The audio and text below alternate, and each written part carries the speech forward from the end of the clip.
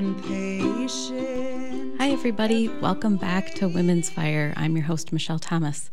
Yes, I'm back, and I'm calling this Season 2. I didn't initially intend on having seasons of Women's Fire, but as it turns out, life has seasons and years have seasons, and it's been a while since I released any episodes. Not much going on over the summer because everyone's very busy, including myself.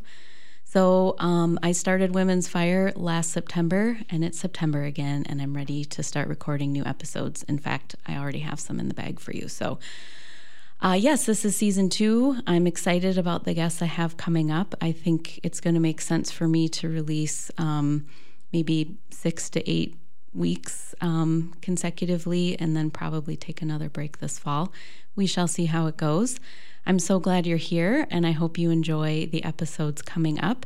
If you have any suggestions and you know me, please feel free to contact me. I'm always looking for new people to talk to and learn about and see what they're up to. And they don't have to be in Wisconsin either. If you know someone, I'm happy to do a phone chat. I just like hearing about people's lives, and obviously for this podcast, particularly women and what they're doing and what experiences they're having. So if you know me, reach out. If you don't know me, I am on social media. I have a Facebook page that I don't use very often, and Instagram that I use more often but haven't in a while. It's Women's Fire Pod. You can check that out. And yeah, I'm excited to continue this journey with you. Thanks to all of you who have been there from the beginning and all of you who have suggested the podcast to other people. I still get people coming up to me saying, oh, I just started listening and it's been really great. And what else do you have planned? So that's exciting for me. I like to feel like I'm helping build some sort of a community here. So welcome fall, welcome September, and welcome to Season 2 of Women's Fire. But the tides are ever rising, so we rise up and we lead with fire, ever growing, lead with love, ever true.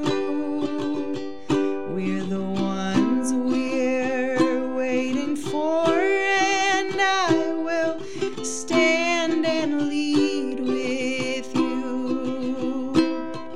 Ooh.